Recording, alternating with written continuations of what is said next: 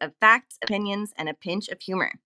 It's Wednesday, June 29th, 2022. This is episode number 312. I'm Menika Mahajan, the pot-smoking PhD and founder of Mahajan Consulting, filling in for the NewsHour's founder, Susan Soares. The State of Cannabis NewsHour is live every weekday at 9 a.m. Pacific on Clubhouse. Spark it up with us and over 31,000 State of Cannabis NewsHour members if you want to be an audience participant. If you're listening to the podcast, thank you for checking us out. Please help other cannabis lovers find us by sharing, subscribing, and leaving us a review.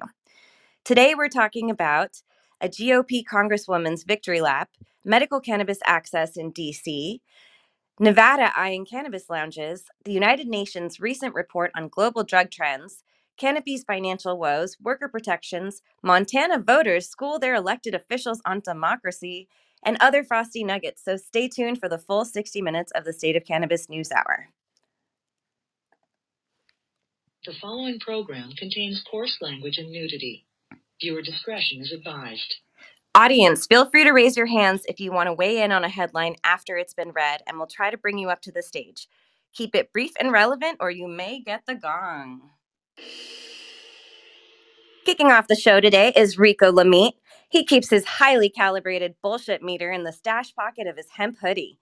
Rico asks the tough questions that the mainstream media refuses to ask. The self-proclaimed dopest dad alive will turn any hallmark to bring a smile to his kiddo's face. Find every weekday as a co-producer of the State of Cannabis News Hour. Rico, what do you have for us today? Apologies in advance for any background noise or anything. I'm off grid right now with the family, checking out Sesame Place. So I'll be back in LA at the end of the week. So if you guys hear Elmo, Oscar, or any of the other Muppets in the background, you know why. So my story's coming from MJ Moment. Kyle Yeager, GOP Congresswoman, takes a victory lap after primary win and talks next steps for her legalization bill. South Carolina's Nancy Mace. She's the former GOP freshman that ruffled several elephant feathers out the gate, quickly challenging conservative dinosaurs and becoming the first in her party to offer a conservative bill to federally legalize cannabis with the States Reform Act, which received backing by both Koch Industries and Amazon. Of course, there's plenty of intra-party pushback, making her an easy target for opponents, and even a prohibitionist pack formed by her own state's Republican Party aimed at taking down the SRA. But none of it even mattered because she won. I'm personally not a fan of most leading conservative viewpoints on legalization, but with Republicans looking a lot like they'll win big come midterms, her voice will be the loudest in the room, and I think advocates of the plant should be listening closely, plant touching or not. After winning her primary, May sat down for an interview with Kyle Yeager and had some pretty interesting things to say, for better or worse. Some of the highlights. When asked about victory, despite being attacked by her own party over legalization, her response was, "The only place it's controversial is in D.C., where they're still trying to promote prohibition and say it's a gateway drug. The American people are smarter than that, and actually, it gave us a real opportunity to have a real conversation about the plant that has had so many benefits for so many people across the country."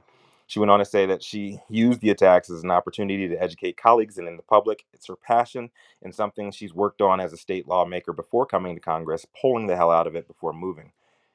While the gateway comment was broad, Joe Biden is the first person that comes to mind when I think of gateway drug mindset, and that's our leader. It's not good. I did like how she said that she used the negativity as an opportunity for education and a fan of strategizing around data sets before getting tactical. When asked about receiving a commitment from committee leadership and holding a hearing on the SRA this year, she said, "There's less than 28 days left legislatively between now and the end of the year, and they're pushing up against a deadline. With January 6 hearings going on, it's a major hurdle. They were expecting to do it in July, but with the hearings on January 6th, again, it's pushing everything back, and they're looking at the only other option being September." So there, she's preemptively blaming her own party's inability to get their shit together because a former president's treasonous acts are currently being exposed. I thought conservatives said that the hearings are all bullshit, lies, and meaningless, but everything else is on hold, right? Kabuki theater at its finest. And I see this as Mace giving herself wiggle room to work around a party that ain't budging anytime soon. There will be turbulence. If Republicans retake the House majority, what role does she see herself playing in building buy-in from GOP colleagues? Here's where things got interesting for me. She said that she wants to figure out whatever the barometer is in the Senate and the House. If it's only going to be safe banking, it ain't good enough. What are the next barriers that we can remove for businesses, for the economy, for descheduling, for decriminalization? What does that chessboard look like? We want to have a leadership role. She did not mention social equity or any kind of assistance to communities hit hardest by the war on drugs. I know she originally had marginal provisions in the SRA, but she made no mention of any of those within this interview. And I think that should be noted and raise a couple of eyebrows of people who said that she was going to be supporting social equity. The interview went on to cover her first congressional term's ups and downs, as well as her personal relationship with the plant, and I thought it was pretty compelling. I'm hoping that Kyle releases a video or at least audio version of the interview so we can get a better feel of how of her and her stances beyond just text. But there's a lot of good tidbits in there for me, both explicit and reading between the lines. I'd recommend the full article read if you got about 10 minutes to burn at some point today. But like it or not, Nancy Mace is next up in the future face of cannabis legalization. Will she be able to get it done? There's Rico Lamite, the dopest dad, reporting live with the fam from these San Diego Sesame Streets for the State Cannabis News Hour. What do y'all think?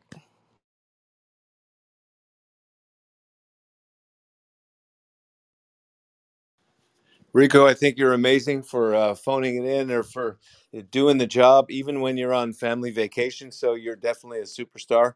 I thank you for bringing this article. I think that, unfortunately, for all the possible good that Nancy Mace might be doing by trying to bring forward some kind of bill, even from the Republican side, it's just never going to include social equity at all from that side of the House. Uh, so we can't expect it to ever be there. But we should fight for it anyway. Actually, Mace, how Mace feels in regards with social equity is that it should be a state issue and should be left up to states and localities to figure that part out for communities that were harmed by the most by the war on drugs. That's a great dodge. That's not a dodge, Christopher. It should be left to the locals for them to figure out what works best for their communities because those who knows the harms that were created the most. I know. I heard the words. It's a dodge. But I would counter that. I would counter that your statement, Jason, because the hits on the communities were coming from a federal stance. The whole war on Regardless if it drugs was came coming from from the federal stance or not, it doesn't matter. All politics are local, and so if you want to do things for the community, it's best to do them on a local, state by state basis. Do you think that any kind of social equity measures will ever be levied on anybody from a federal standpoint? No. Do you think social equity will ever flourish in any form or fashion without federal First of support? all, social equity is never going to flourish because it's socialist equity, and let's just keep it real. And if people are setting people up for failure, not setting them up for success, so social equity is flawed in all those aspects just from the jump. I see. So We the have a Voting Rights Act gone, Civil Rights Act gone, just all socialist, right?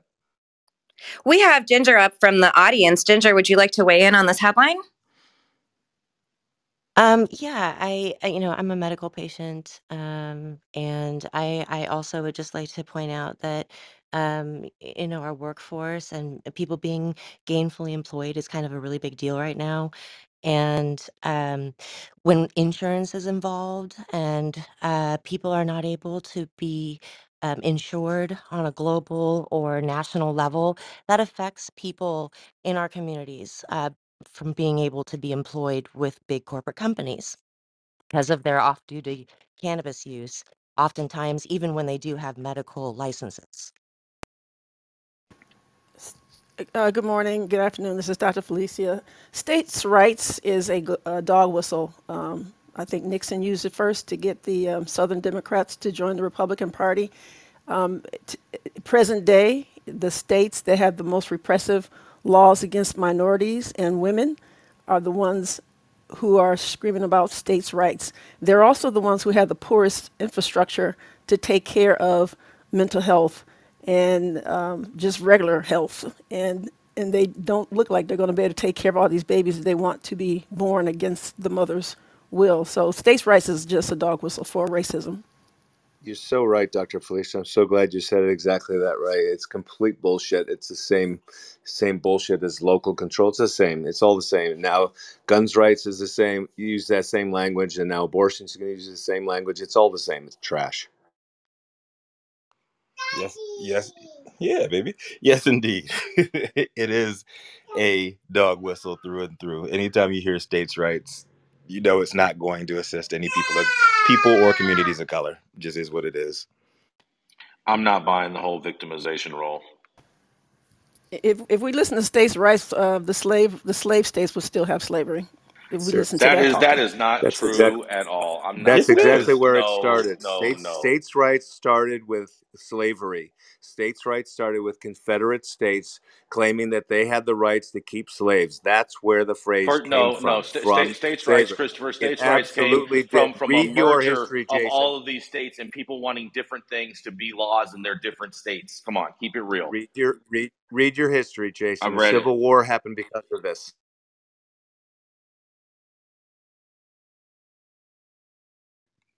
Let's keep smoking the news. He's Let's. known in Detroit as White Gucci, in London as the booth free bloke, and here he's the longest continuously operating retailer in the industry, and he loves smoking on the best weed in the world. Jason Beck, what do you have for us this morning? Happy Wednesday. Oh yeah, happy Wednesday. Thank you so much, Rico. Hope everyone is having a fantastic work week this week. And my story today comes out of, that's right, our nation's capital, where a DC council allows adults over 21 easier access to medical cannabis. DC residents who are 21 and older will soon be able to self certify their eligibility for medical cannabis under a proposal passed by the DC Council on Tuesday night, which also approved measures allowing some minors to get certain vaccines without their parents' consent, and another bill to give residents at risk of foreclosure more time to access new funds. But none of those two things have anything to do with this article. So I will proceed. The cannabis bill marks the latest attempt by lawmakers to support the city's medical marijuana industry, which they say has lost business to more easily accessible marijuana gifting shops based in the district.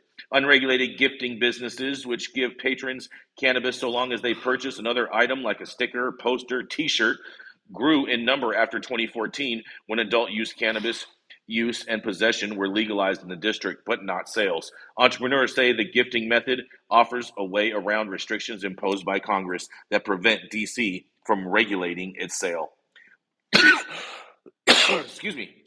But DC Council Chairman Phil Mendelson, Democrat, and other lawmakers have criticized the district's 40 plus marijuana gifting shops, arguing that these gray market businesses pull residents away from the city's 7 regulated medical marijuana dispensaries, which are subject to taxes. In April, the council narrowly struck down a bill that would have allowed DC to impose harsh civil fines on gifting shops while also allowing any adult resident to self certify to obtain medical cannabis. On Tuesday, the council unanimously passed an emergency bill that focused only on the self certification aspect.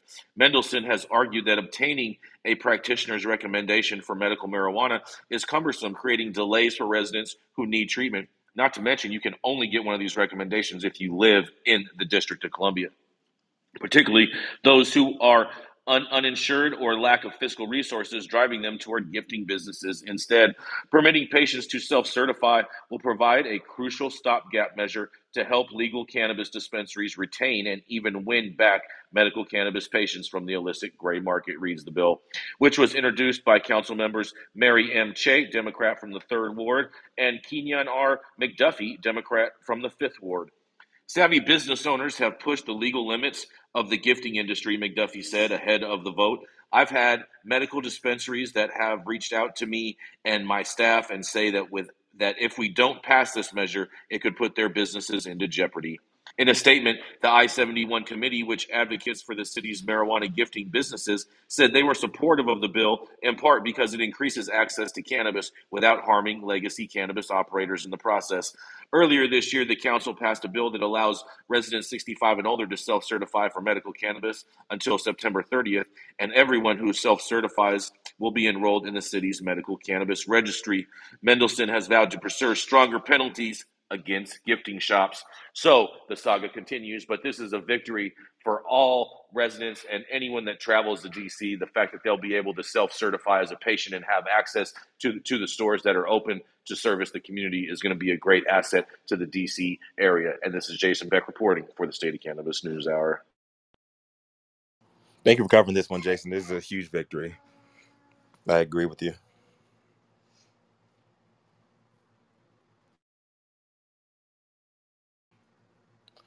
Nobody else want to talk about medical patients in DC? Come on now. All I use ho- is medical use. well, I hope that they encourage people who have complex medical conditions and situations to seek, consultation with a cannabinoid provider. That's my only suggestion.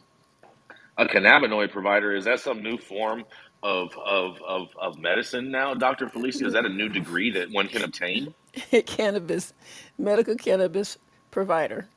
Yes, work with a medical cannabis provider if you have a complex medical situation.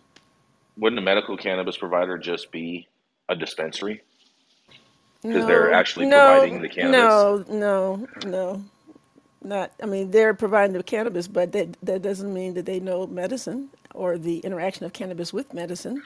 Oh, you're asking for extremely high cost, burdensome employees to be there. Then is Well, that what you're? let me put it to you like this, Jason. When a pharmaceutical rep comes to your office, do you want the pharmaceutical rep to treat you as a patient because they know about this particular drug, or do you want the doctor or the PA or the midwife to treat you? Do you want the I salesperson to treat you, or do you want somebody who has some kind of knowledge, some I deep trust the knowledge person about physiology? with actual real life experiences with the actual products that I'm purchasing, not just someone who's trained to read spreadsheets to be able to say, "Oh, well, this mixes with this, and that's not good." You need both. I'm looking forward to the day. Yeah, I agree with you, Dr. Felicia. I'm looking forward to the day where it's all covered by insurance, and I can go buy an ounce for a $20 copay. You're never going to see that day, Rico, because you can't even support safe banking, so that day's never going to happen in your world. Bullshit.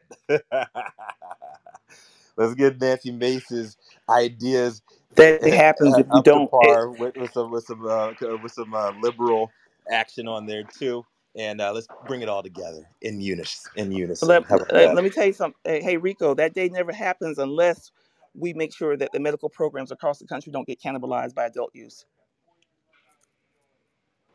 Ooh, that's an interesting thread to go down. What do you think about that, Jason? I mean, she's right. She's right. And like I said before, all use is medical use.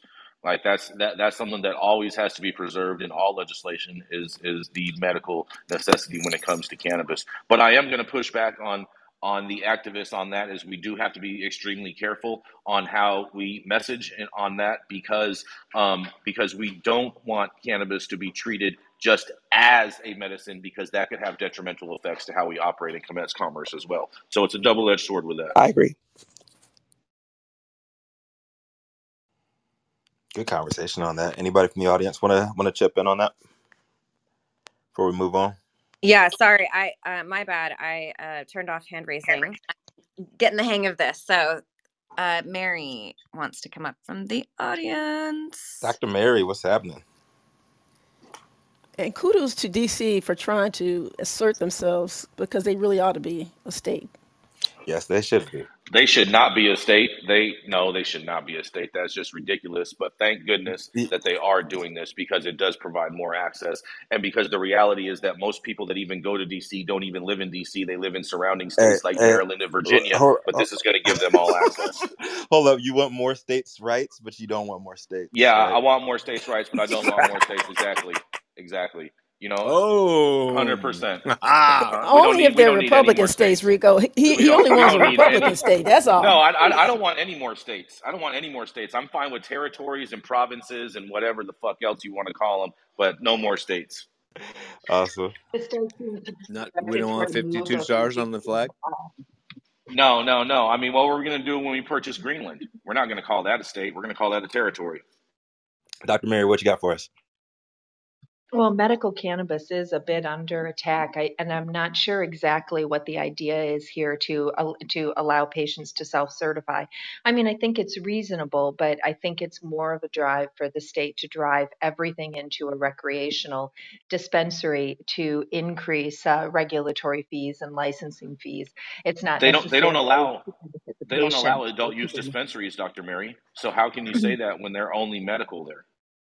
Well, I'm wondering if they're driving the legislation to the way that they want the future to look in DC, so that they'll pass a recreational law and then everybody will go recreational. Because right now in Colorado, they're making it extremely difficult to write a medical card, and I think the other states are going to follow suit and just get rid of this two dispensary plan and just have everybody be served through recreational. That That's what that that I is think not will that's happen. not that's just speculation and fear mongering Well, to patients. right. That is this, because that's not even the goal or the agenda with this bill. They already clearly stated in the article that DC tried to pass a recreational sales bill and were unable to do so. So this is not the direction that they're trying to take it to. What they want to do is they want to get more people involved in purchasing it through a legal format, so that way they can capture the tax revenue from a medical standpoint and be able to know that Right. Well, customers are good. receiving quality meds instead of But this fucking then, trap shop gifting bullshit that they have going on in DC. so they want more customers for a registered cannabis program, and they're, I mean, why? But why not allow people to go through the typical card program that they do in every other state? They don't I have mean, a you're making typical the card medical program. That's not how easier. DC works at all, Mary. It's totally different there.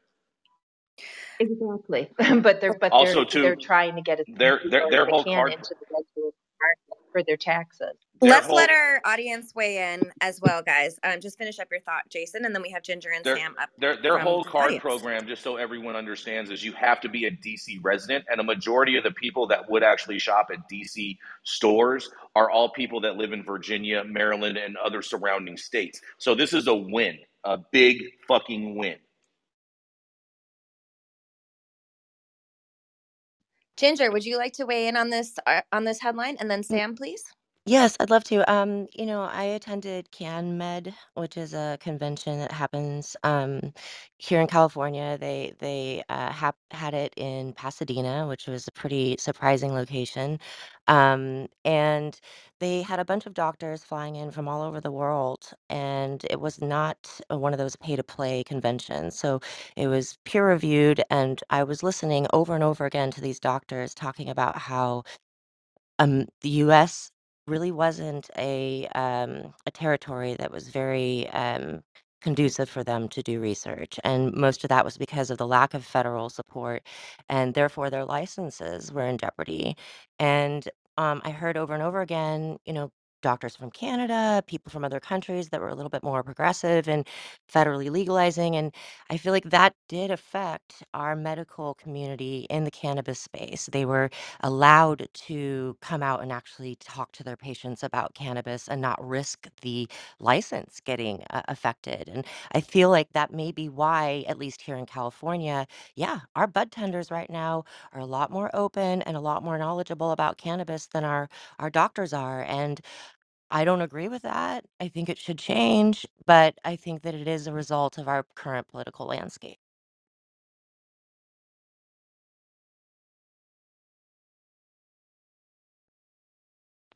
It's very Thank you for difficult that. as a doctor to talk about cannabis because if you aren't insured to talk about it and you're making recommendations for an alternative therapy, you can get scrutiny from the board.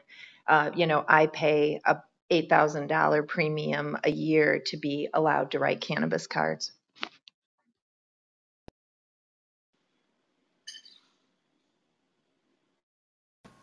Is Sam going to say anything? Gray market exists because price gouging exists in the medical market. When it's a millionaire's market, they're going to make their money. So, as much as I'd love to say all use is medical use, a lot of use here, at least in Ohio, on the medical side, is for millionaires' profits.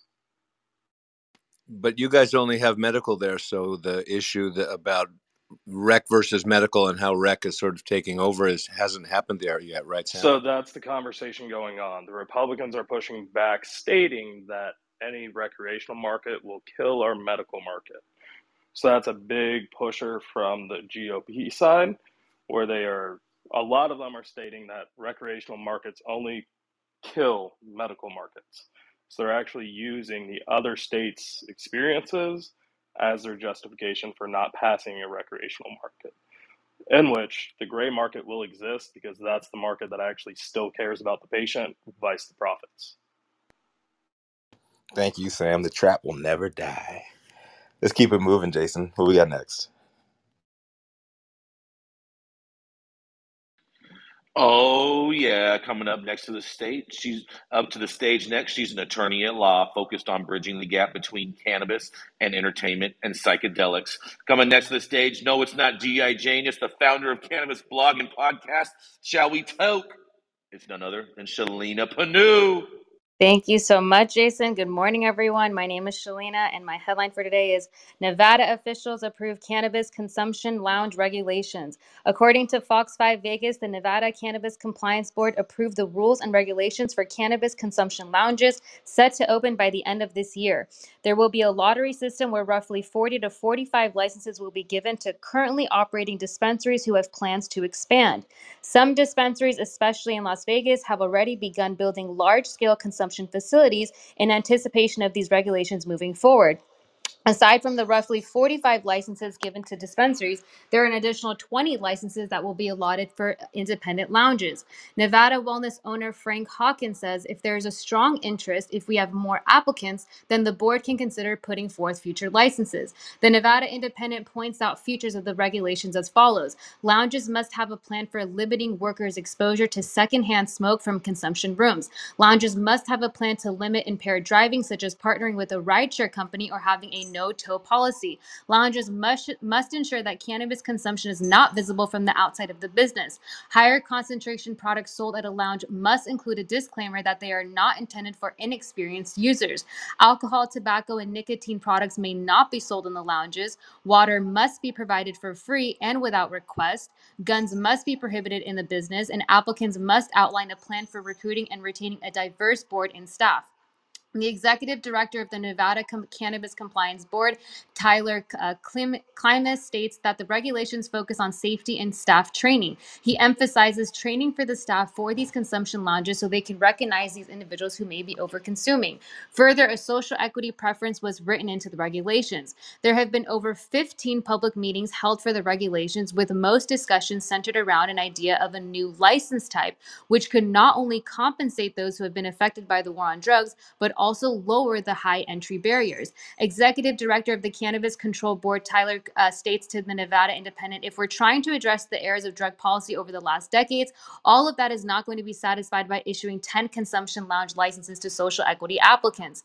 Aisha Goins, who is Executive Director of the Cannabis Equity and Inclusion Community, states, I don't necessarily believe that this provides real ownership opportunities for those persons. The financial obstacles that have been put in place continue. It would seem that the Cannabis Compliance Board is very intentional about inclusion, yet the licensing and policy continues to block out a large amount of people. Nevada state officials will issue a formal notice about the application process 30 days in advance of the window opening. Further, tools and webinars would be scheduled to understand the process. Then the next step for applicants would be to determine suitability. As with all license requirements, one must receive local approval for their business. However, some dispensaries have already begun building their consumption lounges and have been planning to do so for years.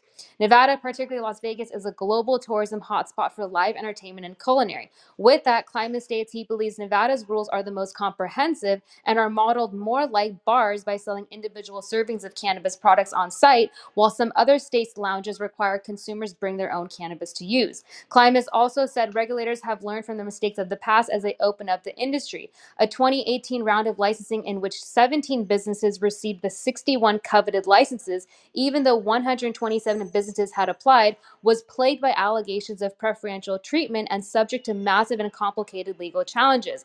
Climate states that's what's important, making sure that this licensing round, this process of drafting and promulgating regulations, is an accountable process. He further states it's open to anybody who wants to apply and that everybody gets the same information at the same time. What are your thoughts on this? My name is Shalene and I'm reporting for the State of Cannabis NewsHour. Well, it took long enough, and I will tell you this, that the reason and rationale, the consumption lounges is definitely not making up for the equity and lack of equity in Nevada, period. I don't know where Nicole Bafong is right now, but that's her home state, and she's been attending these different meetings. So I agree with Aisha Goins 100%. However, the state of Nevada is a state where the legislature only meets every other year. So hopefully this will be a step in the right direction. So they meet in 2023 because they didn't meet in 2022, that we can have more substantive dialogue around having more equitable operators and owners in the state. I think the people like Planet 13 and some of the Apothecarium and New Leaf and some of these other big companies that are already there. This is just going to be an additional add-on, additional revenue stream that's going to support the already millions of dollars they're already making. I agree with you, Raz, on that. Where is Nicole or Gerardo? Is he in the room? Anybody else from Vegas that can speak on this? There she is. Nicole, what's happening? Sorry to page you on your day off, but glad you came to spill the Aloha. tea. I'm headed to the beach this morning. I wasn't able to attend the meeting yesterday. I'm sure Bree Padilla maybe or Jodeci or Danny's in the audience, but just like what Aisha said, I was able to listen in via the Zoom yesterday and hear some of the concerns from people in the community.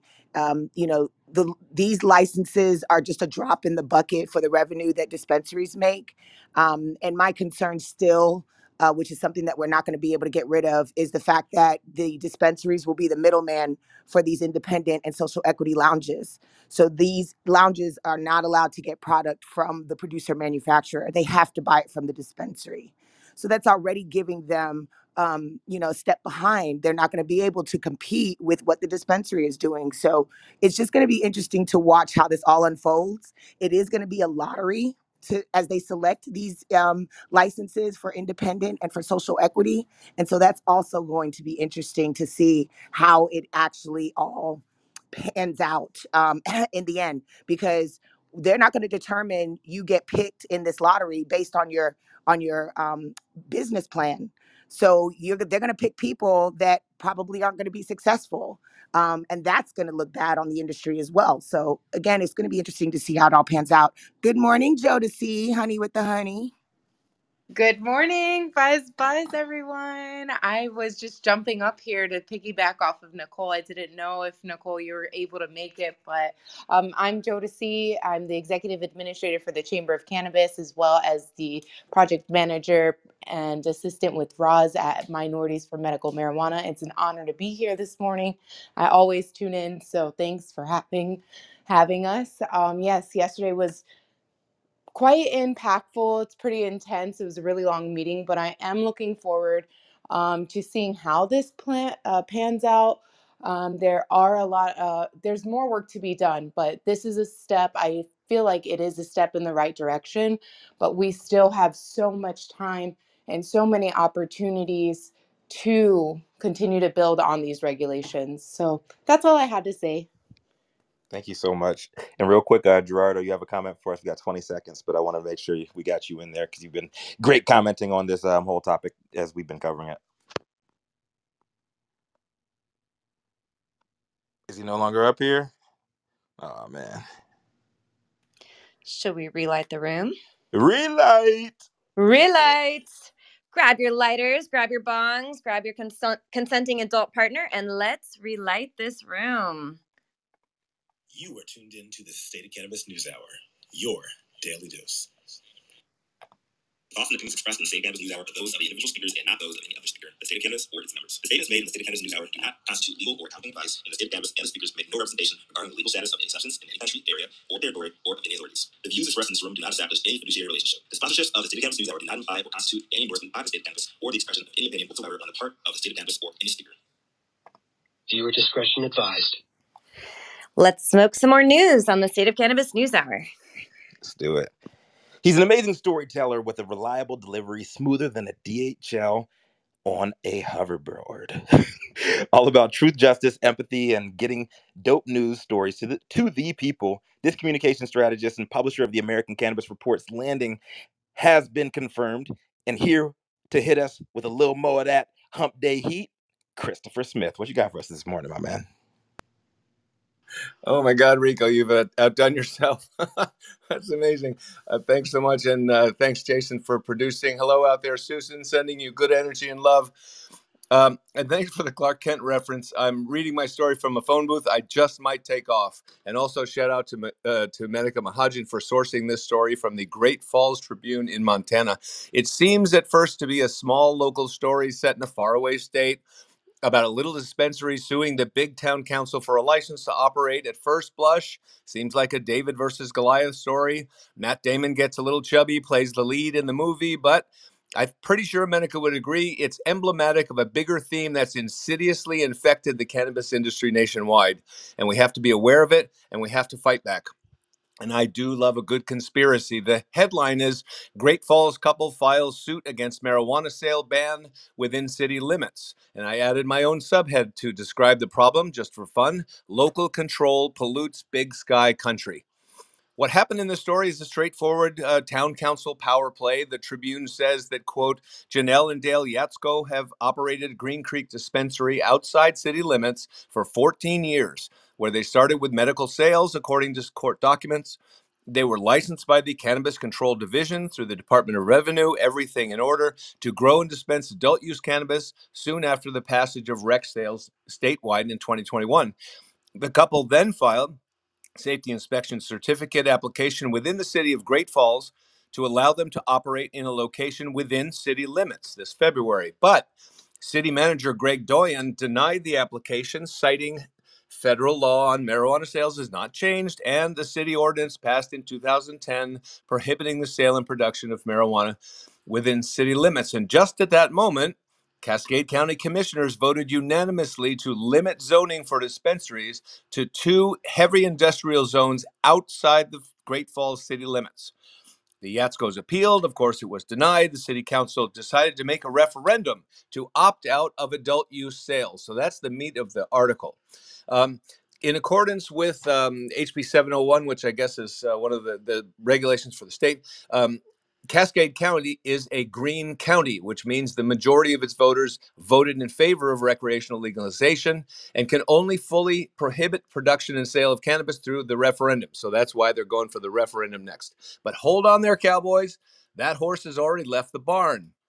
In November 2020, Cascade County had already voted 54.7% in favor to approve the law that legalized rec in Montana. The people have spoken. And let's be crystal clear, what Cascade County is trying to do is ignore the will of the people. The county is trying to bully them back into submission and push cannabis into the shadows, or in this case, deep into the industrial section of town, which is located on the other side of the tracks. Does that ring any bells in this room? So let's not forget that the original mythology against cannabis included the line that it's used by jazz musicians, which is code for black men. Local control is just another example of what Dr. Felicia mentioned earlier. It's a dog whistle. In plain English, local control is a classic bait and switch euphemism used by prohibitionists to put the hurt on our industry. It's no different than states' rights. It's not David versus Goliath. It's a Trojan horse. You show ignorant people something shiny and sexy, and they bring it inside the walls. You tell people they have the power, they can be manipulated to exercise it in strange ways. There's a straight line from states' rights to local control to January 6th. There are 3 versions of the same corrupt thinking. Stealing the will of the people is un-American, and this seductive fairy tale of local control must be stamped out like the disease it is. I'm curious to hear from Menika on this issue. I know I blow things up pretty big sometimes. Can you please bring us back to earth? And I'm done speaking. 100%. Thank you, Superman, for covering this story. I'm so glad that you did. You know, I really love that they're doing this, and I think that your connection to sort of minority rule and the ability of local governments being able to essentially impose their minority position on the majority via local control and the power of their elected office. And I like to see people in the community pushing back on that, especially when then they have the numbers at the ballot to support their position, and then utilizing these different strategies to essentially school their own elected officials on how democracy works, and how representative government works. So power to them. I'm cheering for them. Montana, you need to vote different people into office. What are your thoughts on Montana, Jason? I know you have a couple of political allies out there. I have lots of political allies in Montana. As you know, that's God's country, bro. God chooses one country over the other, huh? That would be choosing one state over another, Rico, what you're alluding to. But no, it's just referred to as God's country. Well, what are your thoughts on Montana and in reaching an impasse here? I mean, I always support anyone that's putting together a local initiative that's going to provide more access for their community. So I'm all for this, and that's the way that our system was made for people to change laws that are unjust is through this exact process. So I totally support this. In this case, it's actually what they're doing is changing the law against the cannabis industry, against us. And so I'm not sure how that serves anybody, especially since just according to this article, again, this is not my personal knowledge, but in the article, what it says is that the people have voted in favor of cannabis, and the city council is now trying to put them down. So I don't know how that's favorable. Hold on, so Christopher. So you're telling me that this couple, that a system has been put in place in Great Falls, and yet there's a prohibitionist couple that filed a suit to stop the commerce that's going on. Is that what I'm hearing? I think what I read, Jason, is in fact exactly the opposite, which is that the couple is trying to gain access to the city, to a location inside the city limits, and the city is trying to block them out and push them off across the track. So it's the other way around, actually. So that's exactly what I stated the first time around, which what I thought it was. I super support that type of political action, and people need to get more actively vibrant in their communities and be voting politicians out that support measures like this. And that's just what it comes down to. But if the people don't speak, the people don't get heard. Well, that's a good point. They need to vote against the referendum that's coming. Good point. Every Exactly. competent person out there should see what offices are up this year, and even if you don't know if you can win, if you've got something to say, just run for something. Don't run unless you can win. It's a waste of time. I disagree with that. I disagree with that too. I disagree with that. 3. I only believe in Four, winning. I only believe in winning. 4, What 5, happens when 6. you lose, Jason?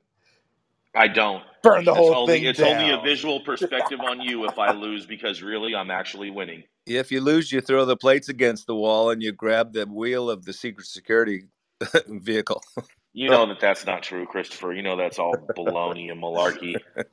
That's malarkey. It's malarkey. I like the way you reached across the aisle there, Jason. That's a Joe Biden word.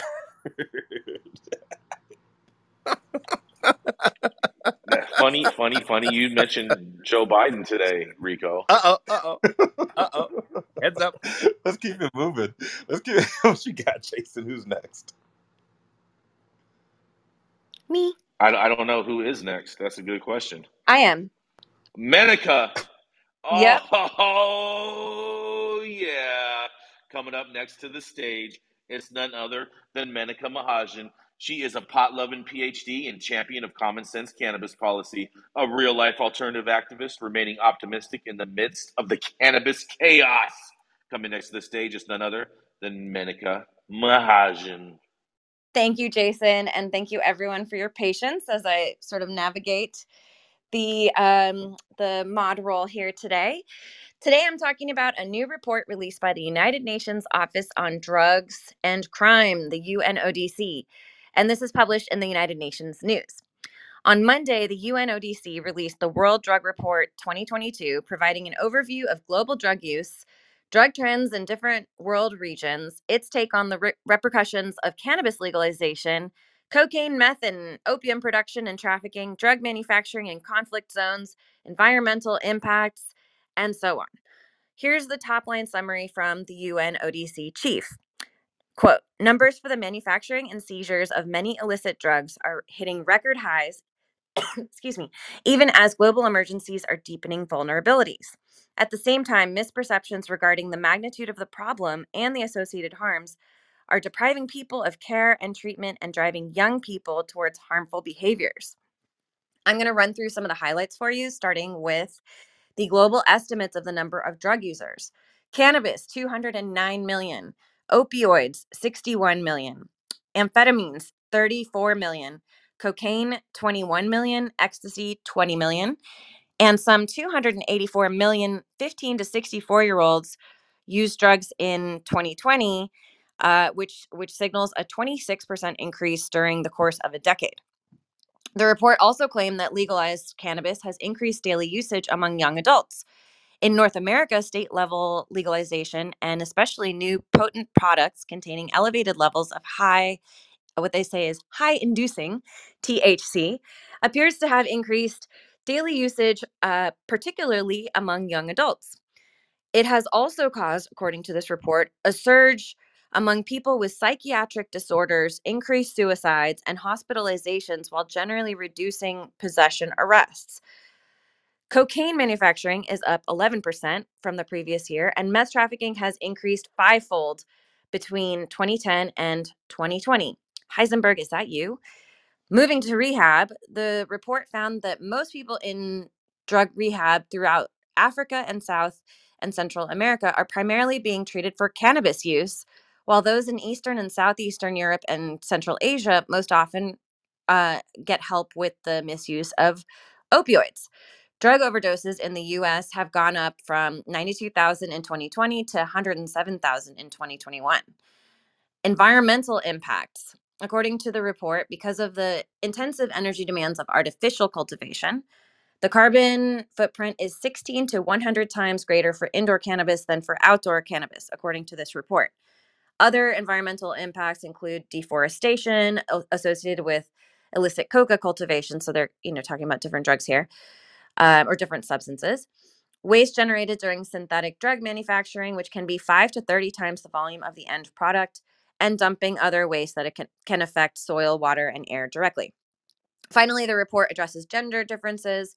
Women are the minority of drug users globally, but the report said that their consumption rate increases more rapidly compared to men's, and fewer get treatment. That's my update on the UNODC's global war on drugs. Thank you for having me on today. I'm Menika Mahajan, reporting for the State of Cannabis NewsHour. Thanks for sharing that, Menika. I'm a little surprised that the report says there are only 209 million users of cannabis globally. I mean, with a world population approaching 8 billion, I believe, that's only like 2.5% of the people in the world. I'd like to think more people consume cannabis than What that. would be your guess, Brandon? Just curious.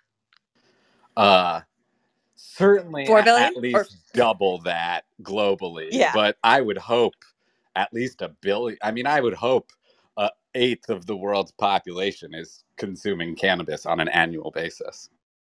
I'd agree with you on that. Are you saying On that for that the one, pun brother. in there, Brandon? Are you saying that for the pun involved in that? Uh, The eighth Oh, no, of the but nice. the population? round numbers are nice. I mean, if you were in Ohio, would you say a tenth of the population? I was about. You beat me to. You beat me to that one. I was gonna say, Yeah. what about in Ohio? A. You knew that was coming. Thank you, Menika, for bringing this story. Ukraine never ceases to surprise me, finding out new things about them all the time.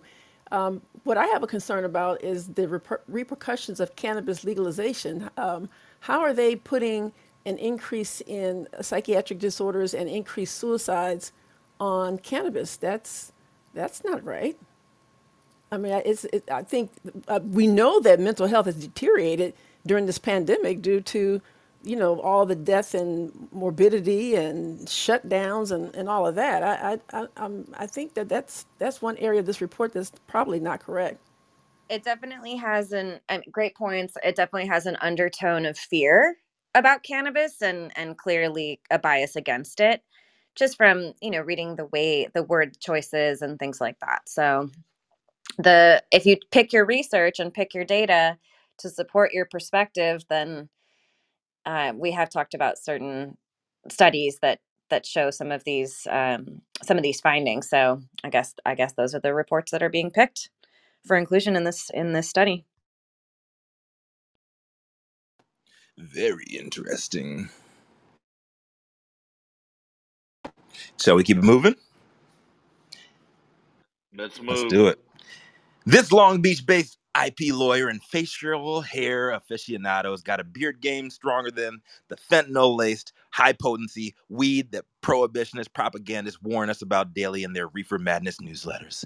The current CEO of Fruits Labs is coming to the stage next, y'all. Brandon Dorsky, what you got for us today, my man? Thanks for having me. My headline comes from MJ Biz Daily. It's Fitch downgrade Canopy growth, citing cannabis market share losses. This is about Canopy growth stock going into the dumpster.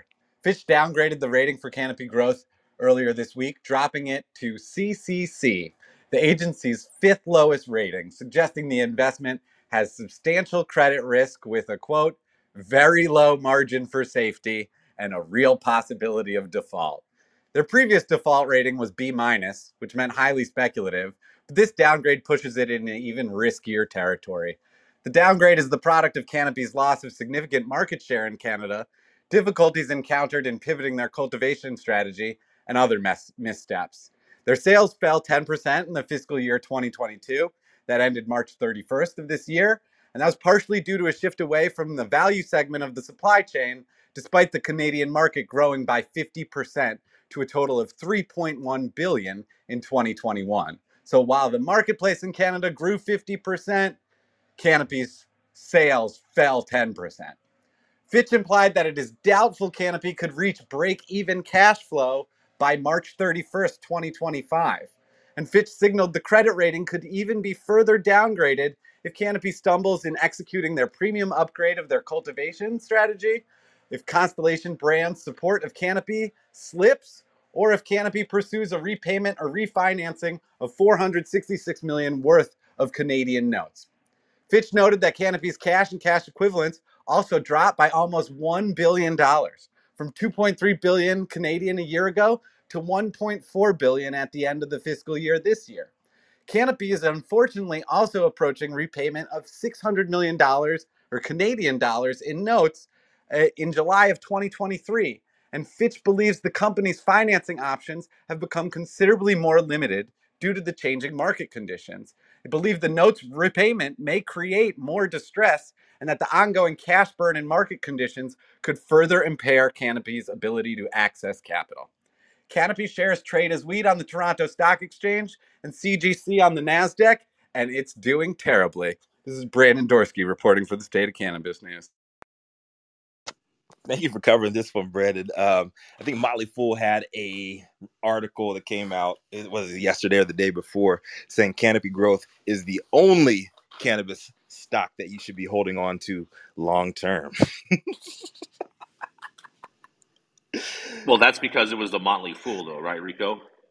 Motley Fool has some great insight, man. I did a lot of great work through their recommendations post the Great Recession, coming out of the trough of the recession in 08, 09. If you're But holding any cannabis stock, the best thing you can do for yourself is short that shit.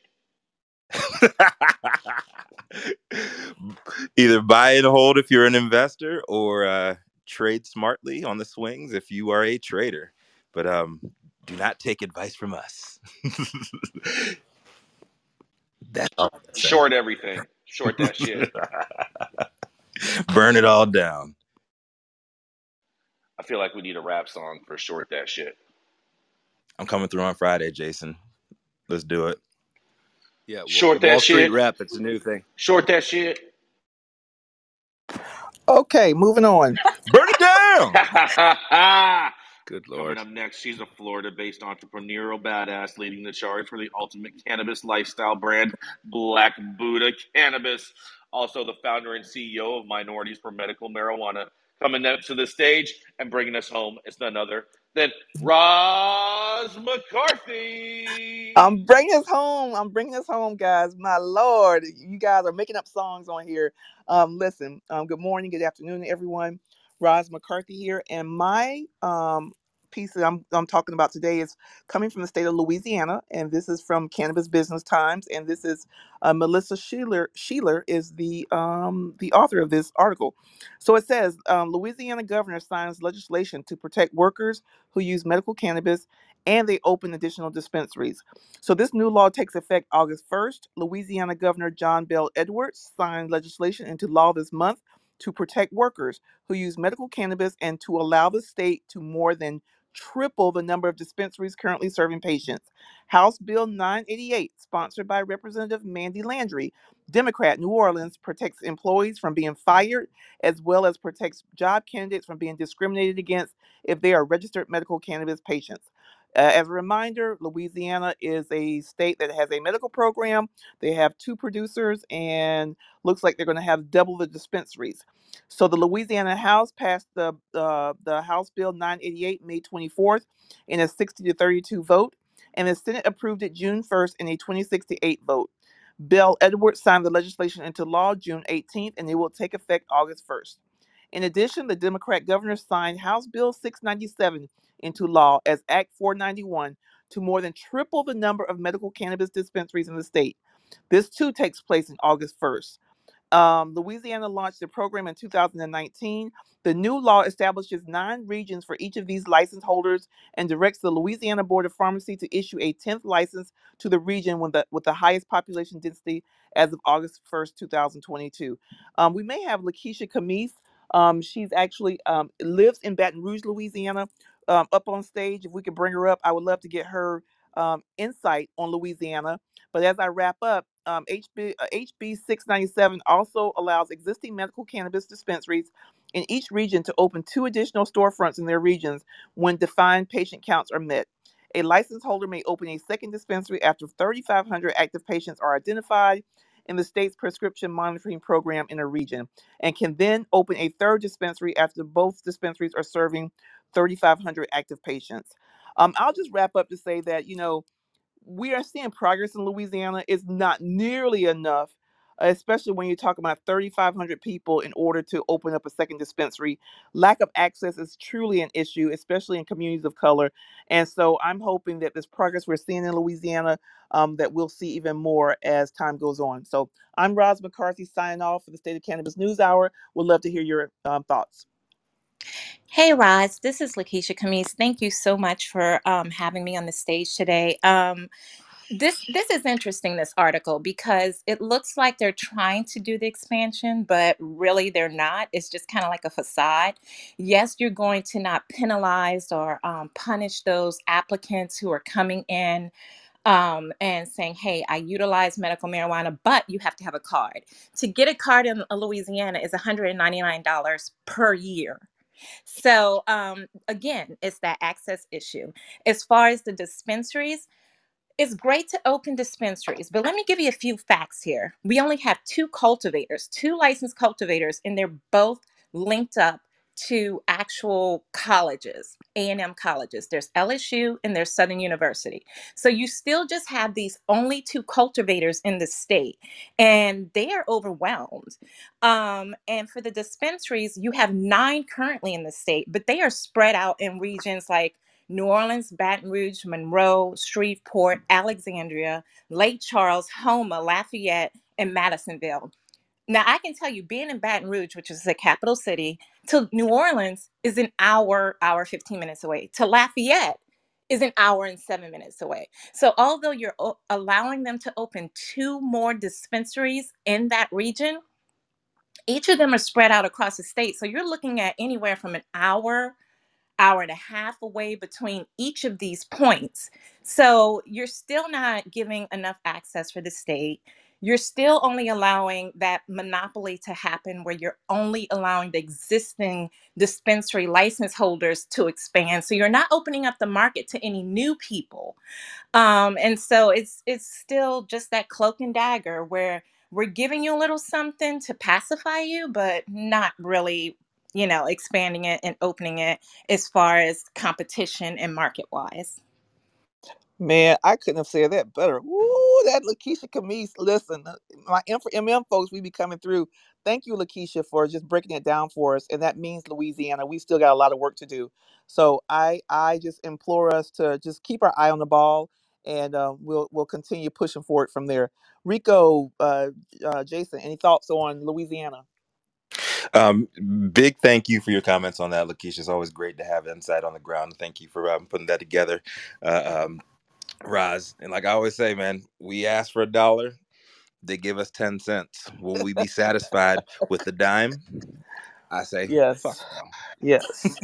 I'm trying not to be satisfied. People think I'm trying to be passive and be satisfied. I'm not. I try to find community and figure out ways that we can work within the system, because if you believe me, it's a politics game out here with this cannabis reform and legalization, and and and you have to be very nuanced in your approach. And I want to go for everything and want to be able to knock down these walls, but it is a process to progress. We applaud your efforts, Roz. Keep on doing what you do. Gotcha. Right on. We've reached the top of the hour. So that was a great show. If you missed any of it, you can catch us anywhere that you get your podcasts. Please subscribe and leave us a review. A big thank you to all the correspondents that comb through all the headlines each day to bring us just what we need to know. A big thank you to Rico and Jason for co-producing the show, and to Jaja Simone for pinning links today. Thank you, audience, for being an important part of our show. You've had your daily dose. Now go out there and make a difference.